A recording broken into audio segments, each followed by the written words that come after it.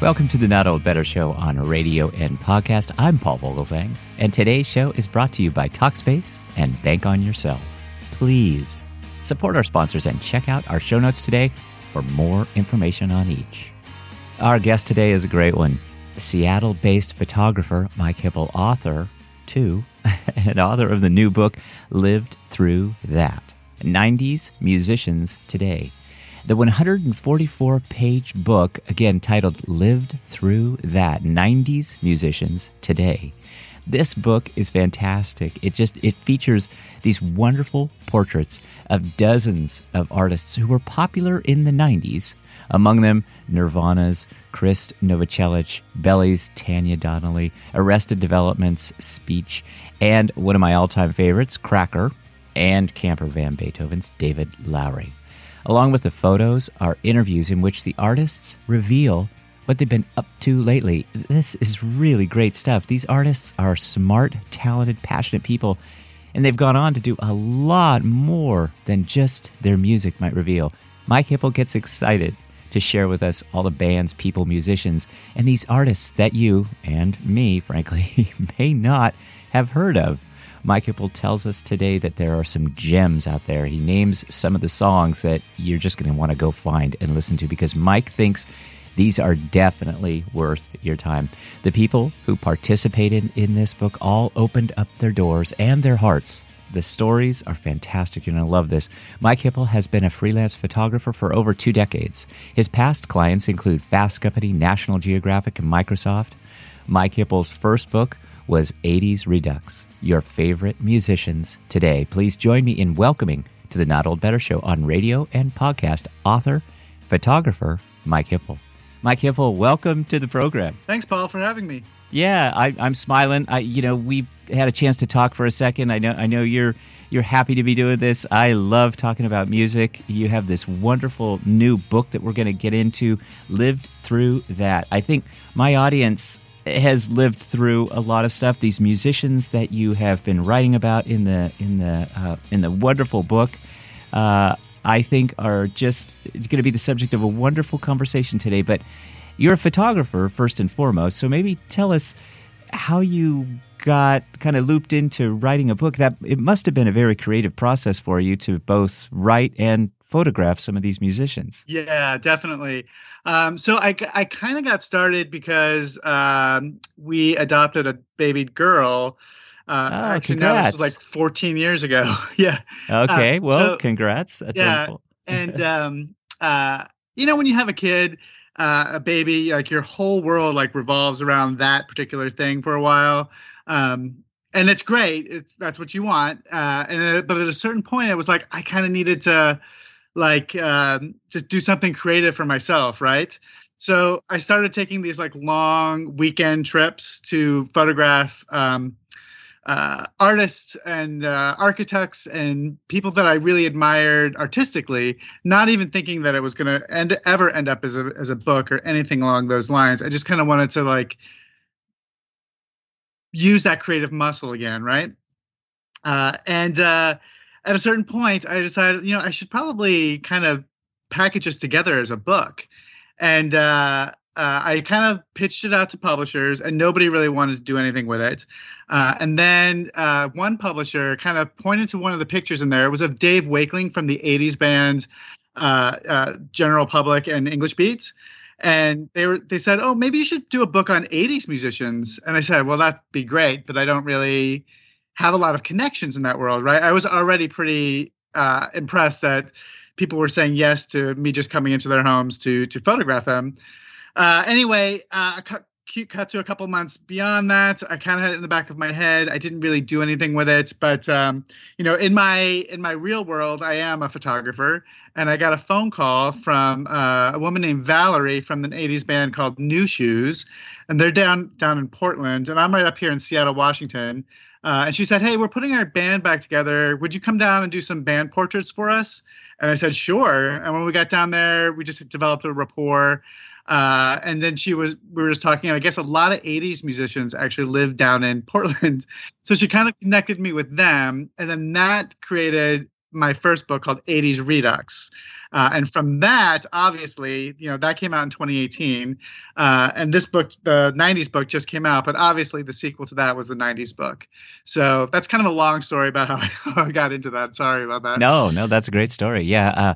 I do love the English beat. I think a lot of my audience is going to, you know, want to hold this book in their hands and kind of leaf through it, and they'll nod and they'll say, this is all good stuff. I remember some of these bands. What was the power of the 90s music for you? Because it clearly there's a lot of, you can tell there's personal attention here paid to these artists. So, in the 90s, for me at least, I'm in my 50s now. And in the 90s, that was kind of like the decade that I was kind of coming into my own. I moved out, I graduated college, I was just getting started in my career. So when I look back and at the 90s, the music of the 90s, it all just brings all that sense of freedom and, the road ahead, and there's all this great stuff ahead of you. And it just gives me it's just very nostalgic in that kind of sense. But it's just filled with optimism. And then also coming from the 80s music world too, which I loved, like all that new wave and post-punk stuff. It seemed like in the 90s, mainstream radio was really open to playing a lot of that type of music from the extensions of those post-punk and new wave stuff. And it was just everywhere, right? So the music that I loved, I could hear the influence of the music that I loved growing up as a teenager in the 80s in the sound of the 90s. How did you figure out, kind of who you wanted to feature in the book? What was that decision like? Because I can imagine that, this is kind of a personal, you can tell there's a real personal investment. And some of the bands you might just kind of feel like, well, I'm going to get out there and just cheerlead for, I'm going to evangelize for some of these bands. What was that decision like about who you featured? Well, I'm glad that you kind of brought up that personal aspect, because really for me, it was really important that the starting off point be a band that I really liked or had an emotional connection to, right? Obviously, I didn't know these people personally. I know a lot of them now personally, and it's amazing how all of these artists that I loved in the 90s are such great creative human beings now in the 2020s. But yeah, so the starting off point was definitely bands that I liked, and it just so happened that many of them had such great stories to go with it too. But that was an added bonus, because the stories of these artists really make the book too.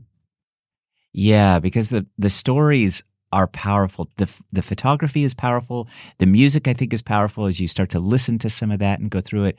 But the stories, these people have done some things with their lives. And I thought that was very cool. Musicians are talented, they're artists, and they've got lots of stuff going on. But there's, I think, one in particular, and I don't know any of them. And this particular person, David Lowery, I'm going to talk to you about for just a second. I actually, in kind of another life, as when I was a federal employee, I got to know him because of his work on behalf of artist rights and copyright in particular. Some people think that copyright is a 4-letter word and it's not something positive at all. David Lowery is a real advocate for it. He of course, performed some wonderful music with some wonderful bands. I still listen to Pictures of a Matchstick Band on my playlist. But he was somebody that I really immediately, as soon as I saw him, I just thought, wow, this is really great, because I kind of know him a little bit, and so he's a very positive person,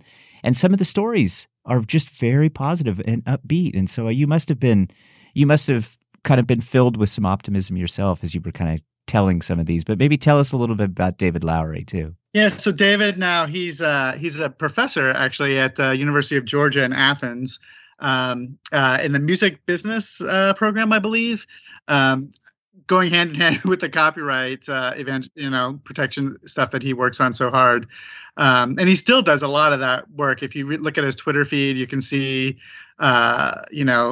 his conversations about artist royalties from Spotify and so on and so forth. And actually that was kind of it's not just David Lowery. There's a lot of artists in this book that really are pushing the copyright issue and artist rights and royalties. And as an artist myself too, I see that too. With the advent of the internet, it just seems like everybody thinks everything is for free and that the artists should just be doing it out of the grace of their own goodwill or whatever. But these are people who still need to make a living too, right? So, but David was, I think, one of the first ones that really stood up for the copyright issues way back. And I think it was actually in the early 2000s. He really was making a name for himself in that world. And that's how I think he got hooked up with the University of Georgia as well.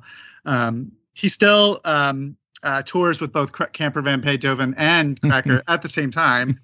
Right.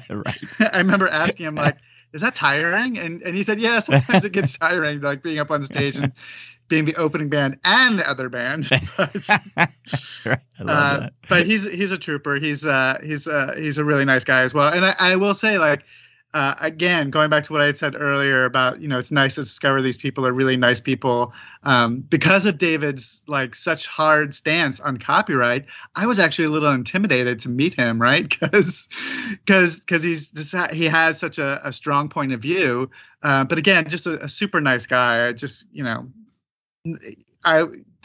very welcoming. Yeah, I doubt he would remember me at all, but we, as an organization, we brought him in to testify before Congress on the subject of digital, the DMCA and the Digital Media Copyright Act, I think is the acronym. And yeah, I was a little bit intimidated too, but then one of the things that the members of Congress wanted is they wanted to hear him. So we actually had an event and Cracker and Camper Van Beethoven played. And so it was here we are on Capitol Hill and there's David Lowery first testifying and then playing. So it was really, he lives in a lot of these worlds, these interesting worlds too. I wonder if you think, I mean, we're kind of talking about, copyright and digital distribution is a big subject. I wonder, do you think some of these bands might have even gained greater traction today via Apple Music and iHeart, Spotify, all of these places? Oh, that's a hard question, and I've been thinking about that too. It just seems like in our world today, like there's everything available at your fingertips, and it is so hard for anybody to really kind of break through that kind of, I want to say noise, but that's not the right word. But it's hard to break out and kind of distinguish yourself amongst so much good stuff that's out there, right? So I don't know. For some reason, I actually kind of want to say that maybe it was easier in the 90s because you had gatekeepers, you had record companies, and I know that the record companies are not angels by any means, but there was a certain amount of gatekeeping there that kind of was out there in the world, right? So, but now like everybody and their brother can do music and put it out there on the internet and have everybody access it. And yes, there's a ton of really good material out there, but there's a lot of stuff out there that is kind of just noise, right? So the question is how to break through on that without I don't understand it. It's very challenging. It's very challenging. And I don't know if some of these artists would be bigger today just because of the fact that there's more avenues to play your music. I kind of feel like it's harder to make a name for yourself now.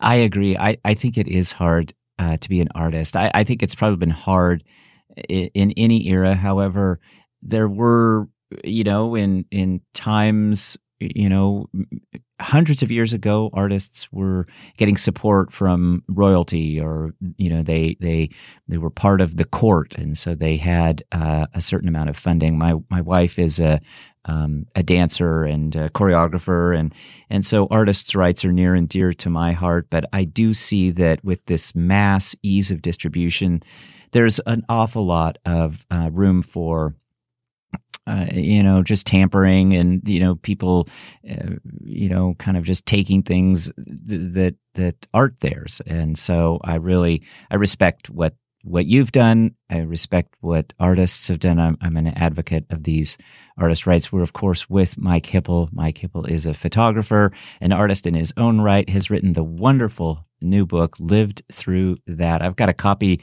of the book that Mike's given me in my hands today. It's about 90s musicians today.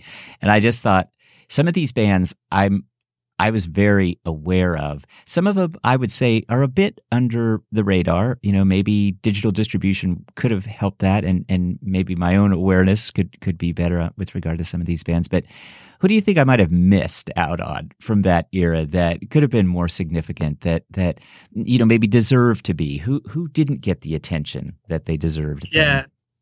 Yeah, there's a couple of great bands I feel like that should have made a bigger impression. One of my favorites, even to this day, is a band called That Dog with Anna Warrenker. Totally perfect pop punk perfection. Their song should have been on the radio at every opportunity because they're so catchy. They have great hooks. They're great songwriters. They're just fantastic. And they actually just put a new record out just before the pandemic, which kind of just picks up right where they left off. Another couple favorites, Chibo Mato. They were doing all sorts of crazy cut and paste thing. Back in the it was just it wasn't jazz, it wasn't hip hop, it wasn't pop. It was this weird melange of like crazy beats and sounds, and all with a food theme, of course. But they're another favorite. Lush, shoegaze. I know that some people really hate that word, but it's an easy catch-all, I guess, for that. Ivy, shoegaze. I've seen that. It's literally shoegaze. It's like shoe, as in shoe on your foot. Yeah, all one word. And what does it mean? Some British journalist, the British music press can be a little bit snarky, and I guess like there was this bunch of bands that were coming out, like Lush, like Ride, like My Bloody Valentine. And I guess this journalist said that basically they just sat up there on stage and they all stared down at their guitars and their shoes. Got it. So kind of shoegazing thing. They were kind of a thing, but lack of passion, perhaps, or. But no. I mean, the music is great. I don't think it's that. I just think that I don't really. Like I said, it's a weird kind of catch-all term that just, yeah. But another great band that I think is kind of underrated is Ivy. And they, one of the members of that band was Adam Schlesinger, who was also in Fountains of Wayne and who had a big hit with Stacy's Mom. Ivy is very different. It's much more, like Burt Bacharach-y kind of vibe to it a little bit. But Ivy is also a great band to check out. Yeah, and Adam Schlesinger is is no longer with us, and so am I right about that? Did I read? Yeah, COVID. Yeah, he died. He died the first week of April of the pandemic, of 2020. It was kind of shocking actually because he's my age, and it was just. This was, weeks into the pandemic. And when I heard about it, it was really shocking and kind of brought home how serious the pandemic was at that time.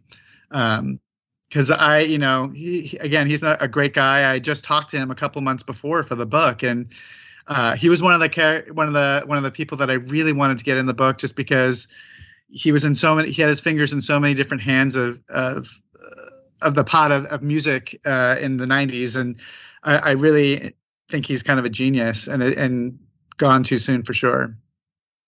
Hey, it's Paul, and I want to take a break for just a moment and tell you about our sponsor today, Talkspace. That's right, Talkspace.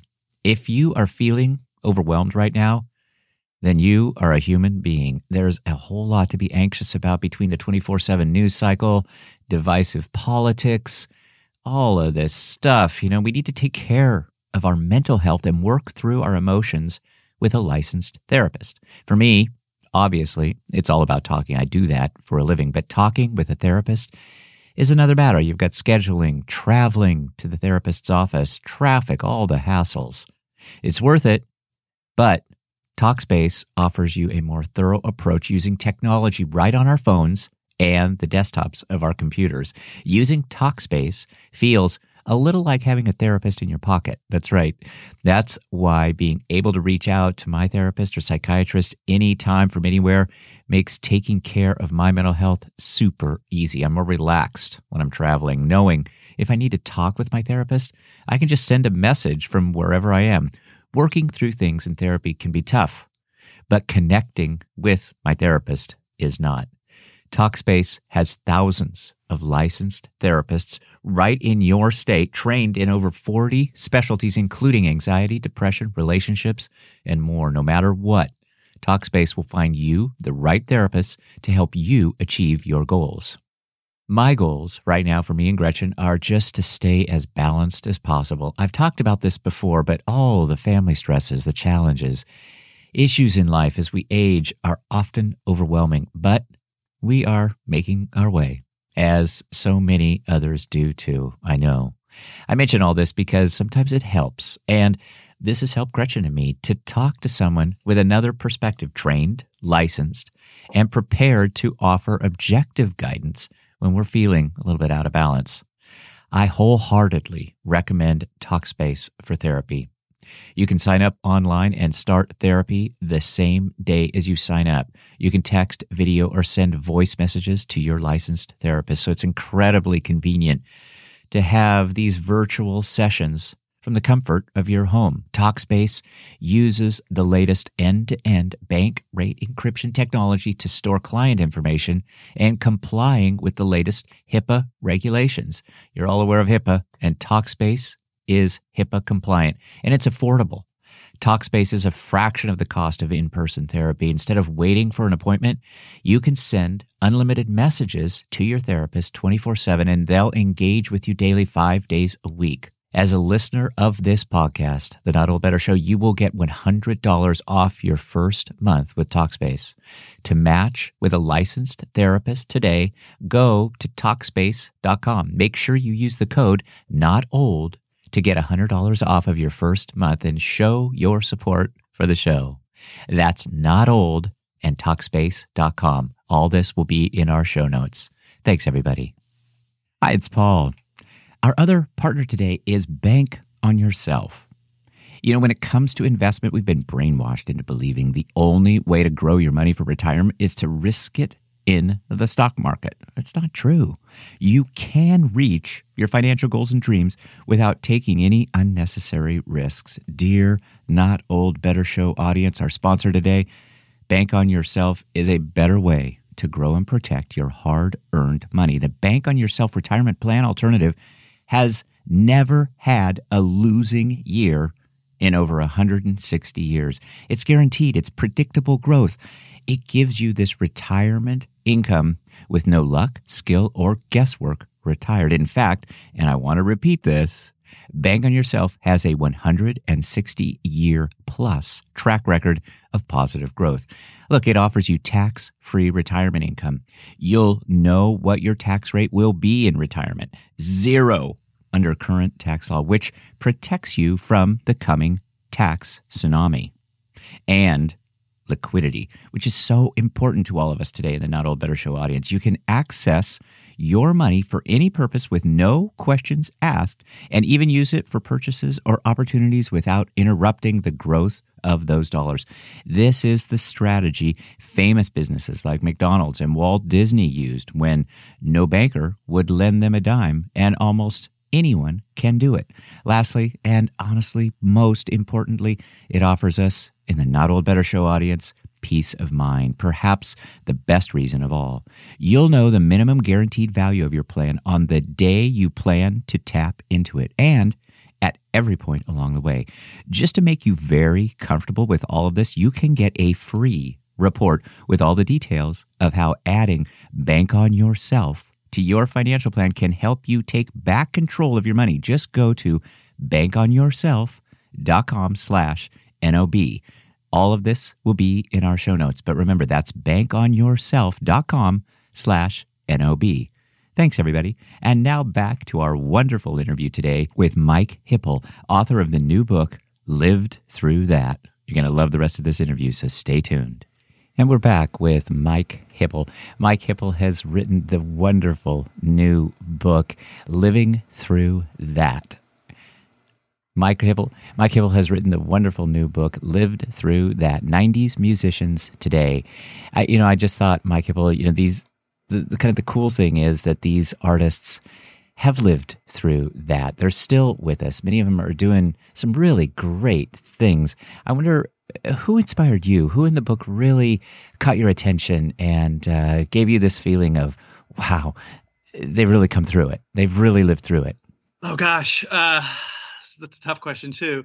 One of the things that really became clear to me, and this was kind of in the back of my head when I started the project, was that I think our culture generally favors, 25-year-olds and saying that, oh, when you're 25, you're at the peak of your creativity, right? And that you can't do anything creative or interesting after that. And myself, I kind of grapple with that too, because I'm older and, you're competing with younger people who are hipper and cooler than you. But man, these guys, and a lot of these artists are still out there being really creative, sometimes creating even better stuff than they did during their heyday. And I was really happy to kind of, showcase some of that. Like, for example, Tanya Donnelly from Belly and the Throwing Muses in the 90s. She put out a new record with Belly just a couple years ago, I think in 2018 as well. But, listen to this new record she put out today called, not today, but, this year with a band called The Loyal Seas. And it is just gorgeous. And it's like, it's really inspiring that it is so interesting and creative and different from what she had done before, but so perfect and beautiful. And, I'm impressed with some people like Kurt from Ultra Vivid Scene, another band that's really under the radar. But they had these great songs back in the 90s. But then, he kind of dismissingly calls them pop songs, but which they are. And there's nothing wrong with pop songs. I love a good pop song, right? But he kind of just turned his back on that whole thing, and he now creates this amazing video art, and he teaches at an art college in Boston, and completely just doesn't even look back on his old work. He's got some kids, and I'm like, do your kids even know about this great music that you had created? And he goes, yeah, sometimes they see it on YouTube, but I try not to make a big deal out of it. Like, it's like, wow, you should just, I don't know. It's just interesting to me that that he's found all these new creative outlets for his work. Yeah, I think in that sense, it was that resonated with me. That was very inspiring because I kind of feel like I'm older. I definitely, like many, I think in my audience, are going through kind of a second act, and I think it's wonderful to have this creativity at a later age, later stage, because I think that's, keeps you, it keeps you active. It makes me happy to do this work, really, and get a chance to talk to people like you. The band Chumbawamba gets a ton of TV commercials. Lots of sports teams play the tub thumping song as almost an anthem. I wonder what they lived through. Tell us a little bit about Chumbawamba and kind of where they're at, because I think you mentioned you're in Seattle. I think it was kind of surprising that I think their lead singer lives fairly close to you geographically. Is that, yes. Am I right about that? Yes. So Chumbawamba was one of those bands that I also wanted to get in the book. And, I was planning my trip to London because I was going to photograph a bunch of British artists. And I just assumed that they were in London, right? So when I was doing my preliminary research, I found out that Dan Burt lives up in this little tiny town, maybe like 900 people, called Twisp, up in northeastern Washington. Very, very small town, very rural, very out there. Like the road to Twisp kind of closes in the wintertime because there's too much snow to get there. So I was really shocked that he lived up there. But he just ended up falling in love with an American, and they were looking for a place to live. And, while I say Twisp is very rural, it also has a little bit of a creative vibe to it as well. So it's not completely out of the realm of possibility that he would live there. But it was still surprising to see this British man living in Twisp. But yeah, the band, it's so funny that song is everywhere, because the band is so left wing liberal, anarchist collective kind of thing, and then to have such a song in the popular culture like that. But so the band did break up, but it was pretty amicable. I think that if you listen to a lot of Chumbawamba's music, you'll actually, the majority of it is really a lot more kind of like alt folk kind of stuff. It's not anything like tub thumping, really. And I think a lot of the people in the band kind of wanted to go more back in that direction and less of the anthemic kind of tub thumping way. But yeah, I think that your audience should check out some of the other stuff that they do, and I think you'll be pretty surprised by some of that. But he's up there in Twisp. He teaches a class at a high school. He just kind of does some odd stuff. He does his own thing. He writes some books, some graphic novels, just kind of, kicking around up in Twisp. What song really drove you during the 90s? Was there one song that you just thought, this just epitomizes my life and who I am? Oh my gosh, that is a really challenging question. There's so many songs that I just from that decade that are just great. But a couple. Deluxe by Lush is fantastic. Not Too Soon by the Throwing Muses. That was one of the first ones that Tanya Donnelly had written on her own for the band. That was fantastic. Right Here, Right Now by Jesus Jones. I mean, that just kind of sums up the whole optimism of that decade, right? Yeah. And they're in the book. Classic. Yeah. Jesus Jones in the book. Yeah. Yeah, I think that's a song that everybody knows. That you hear it and you're just like, that just brings up the optimism of that decade. Like communism is falling, the Soviet Union is falling, all this, we have all this stuff to look forward to. But I think those are a couple of those songs, I think, off the top of my head. Well, Mike Hipple, you host a podcast, Lived Through That, and I'm a fan of your work. I'm a fan of the podcast. What's next for you? Will Lived Through That continue? Have you got another book in the works, more photography? What's next for you? I'm not really quite sure. I've been having a good time doing the podcast. I love the way that the 90s book has turned out. And in the back of my head, I kind of want to revisit my 80s book. The 80s book was the first book that I'd ever done. And I feel like there's some room for some things that I could change in that one. So maybe going back and updating the 80s book might be an option. You had mentioned earlier about doing a book on the 60s, and I've been asked if I'm going to do a book on like the 2000s, but yeah, I'm sure. I don't feel as connected to those decades as I do the 80s and the 90s, so I think it'd be really hard for me to do. But yeah, I think I'm not really quite sure what's next, to be honest. Well, we will stay tuned, and as you make that next step, please, consider coming back, because we would love to talk to you again. Mike Hipple's been our guest. Mike Hipple's written this wonderful book, Lived Through That, 90s Musicians Today. We're going to put links up to where our audience can find out more information about Mike Hipple, his book, Lived Through That, his podcast, all the stuff that he's got going on. But Mike Hipple, thanks for your generous time today, and thanks for sharing a copy of the book and reaching out. What a pleasure it's been to talk to you and just kind of relive some of this music myself. I absolutely am a fan, so thank you so much. Yes, thank you for having me, Paul. My thanks to Mike Hipple for joining us today. His new book titled Lived Through That, 90s Musicians Today is fantastic. Please check it out.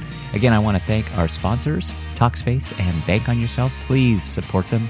Go check out our show notes for more information. Also, let's talk about better, and let's remove assault rifles. We don't need them in our hands. They are instilling fear in our children and grandchildren in the very place that they learn, school. So please, let's get rid of assault weapons. Let's be better. Let's talk about better. The Not Old Better Show on radio and podcast. Thanks, everybody, and I'll see you next time.